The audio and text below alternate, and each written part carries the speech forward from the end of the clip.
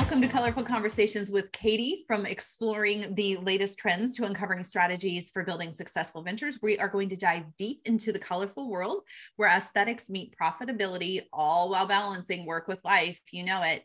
Whether you're a budding designer or savvy entrepreneur, this webcast is your go-to source for inspiration, insights, and a hopefully dash of lively conversation. Today's guest is Sue Wadden. She is a color expert for the Americas Group and is responsible for the company's overall philosophy of color leadership and overseeing world color trend forecasting, which is a huge event, which is why we're so excited to have her. She began her career at Sherwin-Williams in 1998 as an interior designer and color marketing specialist. And with a Bachelor of Arts degree in interior design from the Cleveland Institute of Art, Sue is active in the Color Marketing Group, the Color Association of the United States, Inter-Society Color Council. I didn't know there were so many colors, the American Society of Interior Design, and the Interior Design Society, not to be confused. So with that, without further ado, welcome, Sue. We're so glad to have you here. Hi, Katie. That is quite a mouthful. I appreciate that awesome intro. Thank you. You're so welcome. I'm so glad I had a second cup of tea today. I'm just, on a Friday too, no less. Right? So we're so excited. Of course, if you've been around our industry for any length of time, you know Sue, you know that she is all things for color for Sherwin-Williams and the Americas Group. And when Sue speaks, we listen because the woman knows all about color. So what are we seeing? I know we've kind of done all the colors for 2023. Do we have any idea yet what 2024 is shaping up to look like from a color? We do. So we just at this recording time, we are just about to launch our 2024. So the beginning of August, we're ready to reveal our direction for 24. And I think what you're going to see is a little bit of a shift in sort of the insights in color, particularly from us. I've got a little fatigue from telling kind of the stories that we've all heard. Hybrid living, nature inspired, like we have all heard all of those themes coming out of the pandemic that we're kind of in this shared experience timing. So the stories haven't changed a ton. And so our direction is going to be more focused on color families. I really want to dig deep into what's actually happening with the trends within a color family. So if I talk about colors warming up, what does that really mean? Like, how are we revealing that specifically with hues? And we're not going to talk about neutrals for the first time in, I don't know, my career, maybe. I'm taking a break from neutrals because we've spent the last decade has just been so predominant with neutrals. More than the last decade. And to me, neutrals feel like they go back to the '08 recession when all the grays came on board. And so I feel like we've been living in a 15-year abyss of neutrals. It is. And it's exhausting. I'm just done with it. I need a break. I think people need inspiration. They need visual eye candy and stimulus. And I know consumers, they don't even know what they're looking for. There's so much confusion, and Instagram is changing the game with all these things that photograph well on Instagram usually are white and light, right? They're not always deep dramatic color. So it's really, it's made our industry a little, it's turned it on its head a little bit, which I think is a fun thing to talk about. So maybe we can dig into that a little bit. Yeah, I would love to go down that road. So what are you seeing? I mean, there was an interesting article in the New York Times last week about how the farmhouse style is never going away. It's here to stay with black roofs and whiteboard matten. And I in this industry, it was funny. We were talking as a team and our whole team is we haven't done farmhouse in years. Right. And we're over farmhouse. It's been 5 years since we specified farmhouse. So just kind of running with that idea, what are you seeing that you think is going to pop? Because there is confusion. You're right. There's total confusion. Well, so it goes it starts at the coast and moves into the middle. So, Midwest is still very farmhouse. It's very relatable. It's the styling is a little more contemporary than it's ever been, which I think is a nice change. But it's accessible. So people that are uncertain or pushing the norms, they rely on a farmhouse style to feel really good. Whereas on the coast, it's much more modernist. We're definitely seeing modernism come in and mainstreaming, for the average American, who would never have looked at something very contemporary. There is a huge emphasis on that in exteriors and sort of home building and construction. So I think that's really interesting. And again, it's that austerity, it's that hyper contrast, that black and white thing, right? There's no gray, right? That's not something in the middle. So we're seeing these extremes. very angular approach. And that's going to be interesting to watch. Even like in regions that you wouldn't see those colors, like Florida or Texas, where the heat is really, a factor. Seeing a all black house or dark charcoal is not, that's not typical. So it's really an interesting sort of pivot that we've seen in the last 5 years, really post pandemic. Which is lovely to be able to see. And are we starting to see more of an embrace of pops of color? Like I'm talking vivid colors, because I feel like that's just being roped in. I mean, we kind of dabbled in it with the mustards, but now it's like the fuchsias, nobody blinks at. And it's really refreshing to be able to see some energy coming out of color. And again, it doesn't have to be all over in a room, the cliche of the accent wall or a front door, but seeing a vivid red, a beautiful blue, a turquoise, like some sort of jewel tone is just such a nice change from where we've been. I think what we are definitely going to continue to see is like those deep dark colors. So maybe bold red is not your thing, but you could go with almost like a maroon or a cordovan or a deep plum color and get that chromaticity, get that depth of color, but still have it be sort of easy to live with. And I find those colors to be amazing. They're really beautiful. I'm in the Midwest. I'm in Cleveland, Ohio. So we have long winters. So sometimes bright colors here with the light that we get, they just look out of place. So I tend to live in sort of a deeper, darker state when I choose color here. And we're seeing that as like a prevailing trend that we're going to definitely talk about in 24. Tell me about how you're shifting your color presentation for 24 too, and deviating from those, standard, the nature palette, the energy palette, the crafted palette. We had like a formula kind of. Yeah, we really did. It sounds like it's a pretty new rollout. Like you've just kind of revisited the entire way you're telling the color story. It is like there's still 4 stories, and so I'm just gonna break it a little bit on this podcast. Okay. We're going to talk about lights and whites, and delicate hues. We're going to talk about deep tones. I'm going to talk about blues and greens as a color family, because there's been this convergence really. I mean, it's really emblematic of what this decade is going to be for color. Started off heavily with greens, and now we're shifting into blues that are going to be really important. Again, blues they never go out. And then we're going to talk about pinks and purples and warm tones, browns. So like kind of startling, like the amount of colors. I've got 48 colors in the palette, and they're all broken down by color family. But it's just, I'm so excited for it because it's such a departure from where we've been. It's like, how can one color be applied to several different design styles? So say there's an indigo blue, you can see this in contemporary, you can see it in very traditional homes. And so it's just about pure color versus design style, which is refreshing. So yeah, I'm excited. I would love to check back in with you and, tell you more. We're launching in about a week and a half. So give me a little bit. Well, we'll see back here in 2 weeks. Yeah, exactly. So if I'm a designer and I'm hearing of this rollout, how is this going to change how I integrate? You alluded to it a little bit, but how it transposes across different styles. What do I need to know about this new rollout and how it's going to affect how I'm going about specifying color and designing? So one thing that's very important, I think, to designers now moving forward, it's not just about specifying a color. It's about really evidence-based design and how we apply it in a space. So we have a whole thread in our presentation. We do a big trend presentation that's about health, safety, and wellness. So I've taken every color of family and applied a health, safety, wellness principle to each of those families. So like what you should consider in interiors when you select whites and why that's good for humans and the human condition in an interior.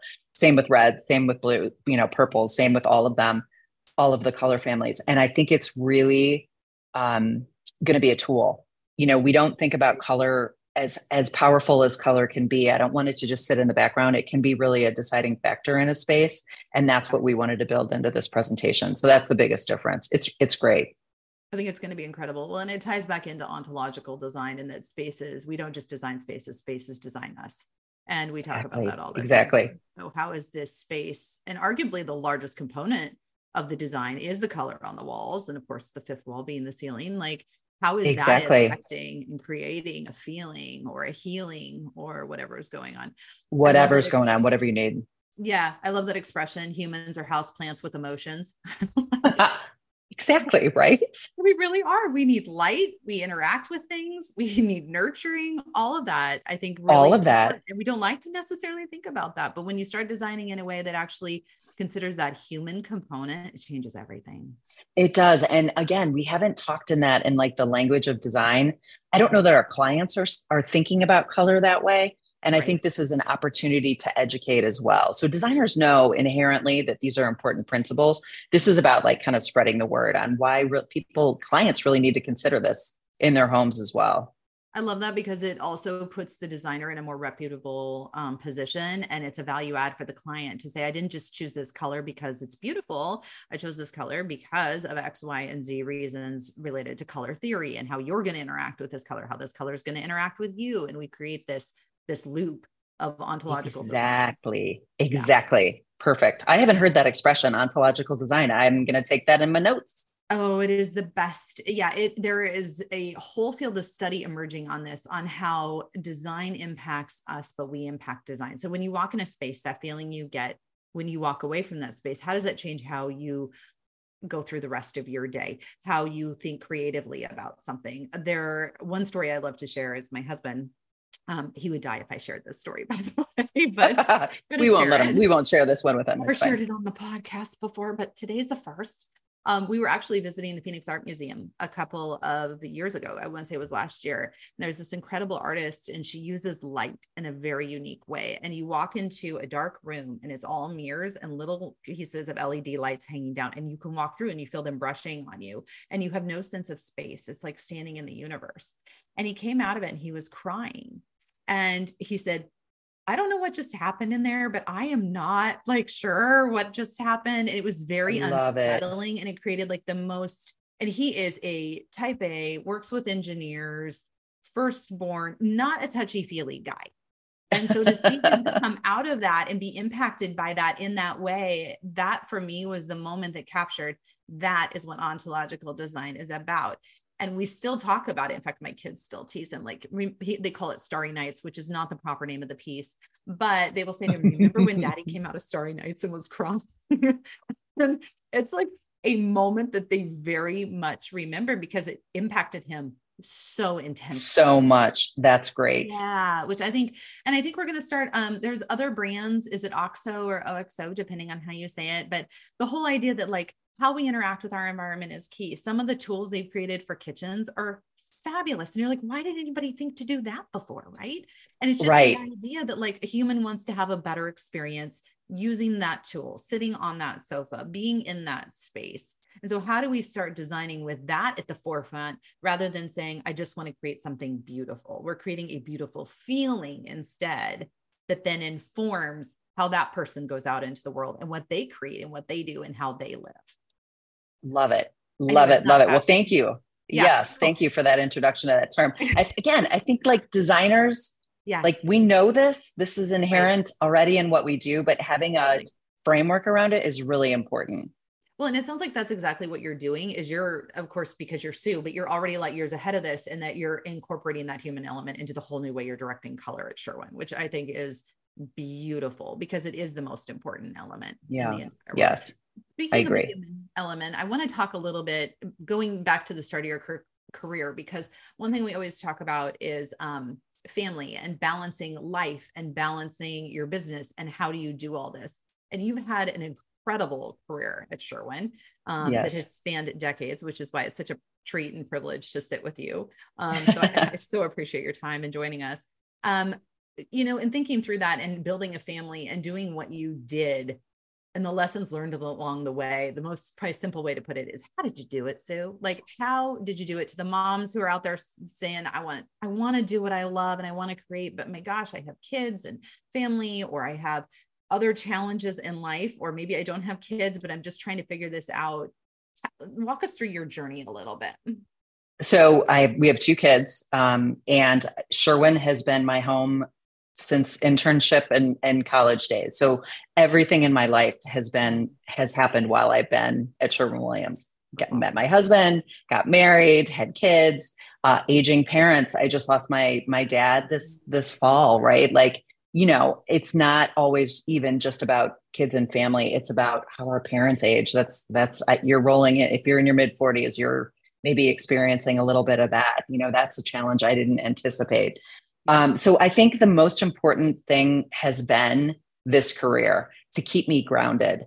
Like, I think when the kids are young, the first 10 years, I have this anecdote that I always say, it was just making sure they stayed alive, right? Like, totally. Oh God, am I doing this? Yes. Right.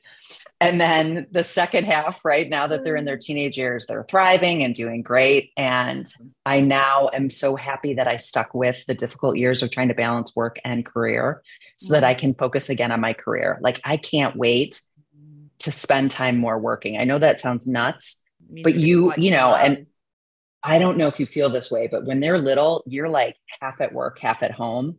Yeah. And I didn't feel like I was doing anything great during those years. And I don't know that anybody ever noticed that, but I felt like I wasn't able to give my 100% self anywhere. And then now it's changing and shifting, that they're a little more autonomous and, growing up so much, and that I can really focus on what I want to do and expand my career. And I don't know, write a book on color. Like, I don't even know what that thing is going to be, but I can't wait for that chapter. Yeah. But without having the balance of my creative juices going to something that was outside of my home, was really, really important. So I know it's a struggle. It's really hard to work and be a working mom and also have a creative career, but it's worth it in the long run. I just say, stick with it, keep going, even when the days are hard and you just want to cry and sleep and I don't know, take a mental health day. Yes. Like, stick with it because it's worth it in the long run. No, it's interesting you should say that, because one thing, when I had my first daughter, the one question I don't think a man would typically get was, are you going to continue designing after you have your kid? And I'm like, of course I'm going to continue designing. This is what I love to do. It kind of took me aback. And then as I grew my mommy wings, as I call them, I kind of figured out how to mom. I always say I'm a better designer because I'm a mom. I'm a better mom because I'm a designer. I feel like they actually work really well together and they inform each other. And I am a happier camper when I get to do both. Yes, I 100% agree with that. What's interesting now too with older kids is they're super proud of having a working mom, which is, I did not expect that like my son, if I have a 15-year-old son who's like into video games and not design. And he had mentioned something in passing, like, well, of course, mom, like, it's because you're good at what you do. Like, I don't even, like, that floored me. So it does mean something to our kids as well. Yeah, it was great. So yeah, don't miss out on that, but it's about also finding the balance, right? And trying to get it all done. And that's hard. Well, and I think too, one thing I've just, my, one of my naturopathic doctors who I love, but she said to me, sometimes in life, you just have to accept and surrender. That's something that as type A firstborn, like very self-motivated people don't do very well. Right. And sometimes I just have to accept that the laundry might not get done today, and 100% that my house might not look like this looks beautiful, but maybe out there, not so much. And that's exactly. Just fine. And that's okay. And it is okay. And I think I love that. And that Oprah said, you can have it all. You just can't have it all at once. And I think that's totally true. And to be okay saying, you know what, the laundry is going to be there another day, but today I get to create something that's going to fill my soul and fill a client's soul. And to me, that is more important. And to let your kids see that, I think that's yes. It is magic. Totally. It's so true. I think that was something I learned along the way. Like, it didn't have to be perfect. I love, this is like a funny fact about me. I love to paint. And so like myself, like the world of paint, like you go buy a gallon and you I do. And that is awesome. I like test it out and see if I like the color. And that's my Zen place. So when I just can't take any more in, I can't talk to anybody, I can't do work, I can't do the mom thing, I put on a headset and go paint a room. And that recenters me. Isn't that funny? Oh, can I ask how many times the room you're in has been painted? This is like the 6th time. So I had a feeling. It's been everywhere. I love this color. This is a new cut. We launched a new product line, and there's 200 new colors, and I just love this product. And it's beautiful. Yeah. It's absolutely stunning. It's a color called Sun Bleached, and it's like a really beautiful color. So there you go. Yeah. Totally beautiful. I absolutely love it. Okay. I want to go into our rapid fire round in the interest of time, which we love to do at the end with guests. What would you say is a book that most changed your life, business, or both? I'll give you, I love fiction. I love to lose myself again in things. Yes. So there's a book called Wide Sargasso Sea by Jean Rise. Okay. And it is a book I read in high school. And it's the prequel to Jane Eyre. So it's the story of the woman that lived in the attic, who was like the mad woman in the attic. And it tells her story. And it was so beautifully written. It's set in the tropics. Like I learned very young where fiction could take me and I could visualize it. And I think that was obviously like a guidepost to a creative career. And I absolutely love that book. So probably nobody's ever read it but me, but that was a formative book for me. Well, until now, Exactly. Our viewers and listeners out there, Amazon's going to be like, what happened? What is going on? Yes. And there's a million color books, but if I had to pick one that really changed my life, it was that book, Wide Sargasso Sea. I love that. What piece of advice would you have told yourself when you were 20? I jumped into my career right away. So I graduated from college or, started my career. Like I left school on a Friday and started on Monday. I wish I would have traveled. I wish I would have taken a second and done a little travel because it just got busy, family and weddings and kids and everything. And I wish I had a little more time in the beginning of my career because now it's a little more difficult to get away and like just get away. So I would encourage everybody like travel, do what you can before you start, and take advantage of that time because you learn so much from travel and seeing outside of sort of the space that you live in. It's really powerful.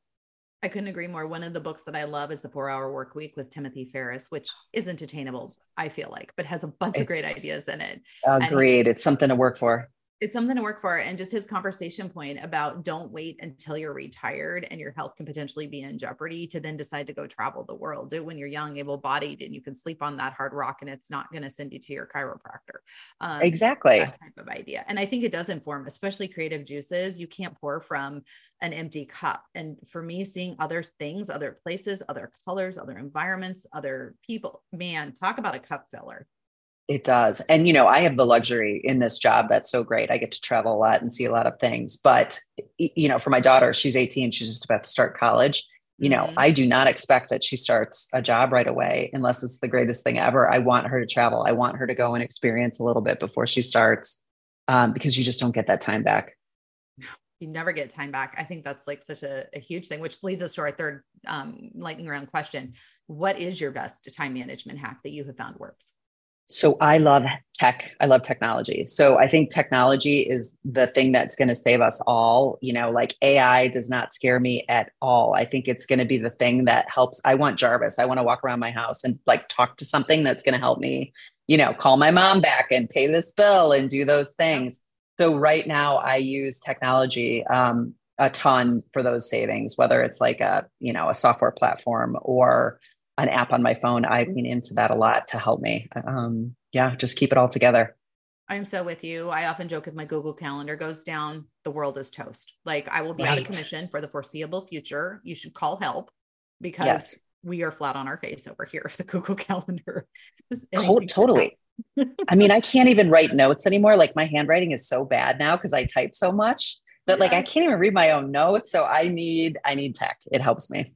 I feel that in every single way. Oh, so I'm so glad you were on. Thank you so much.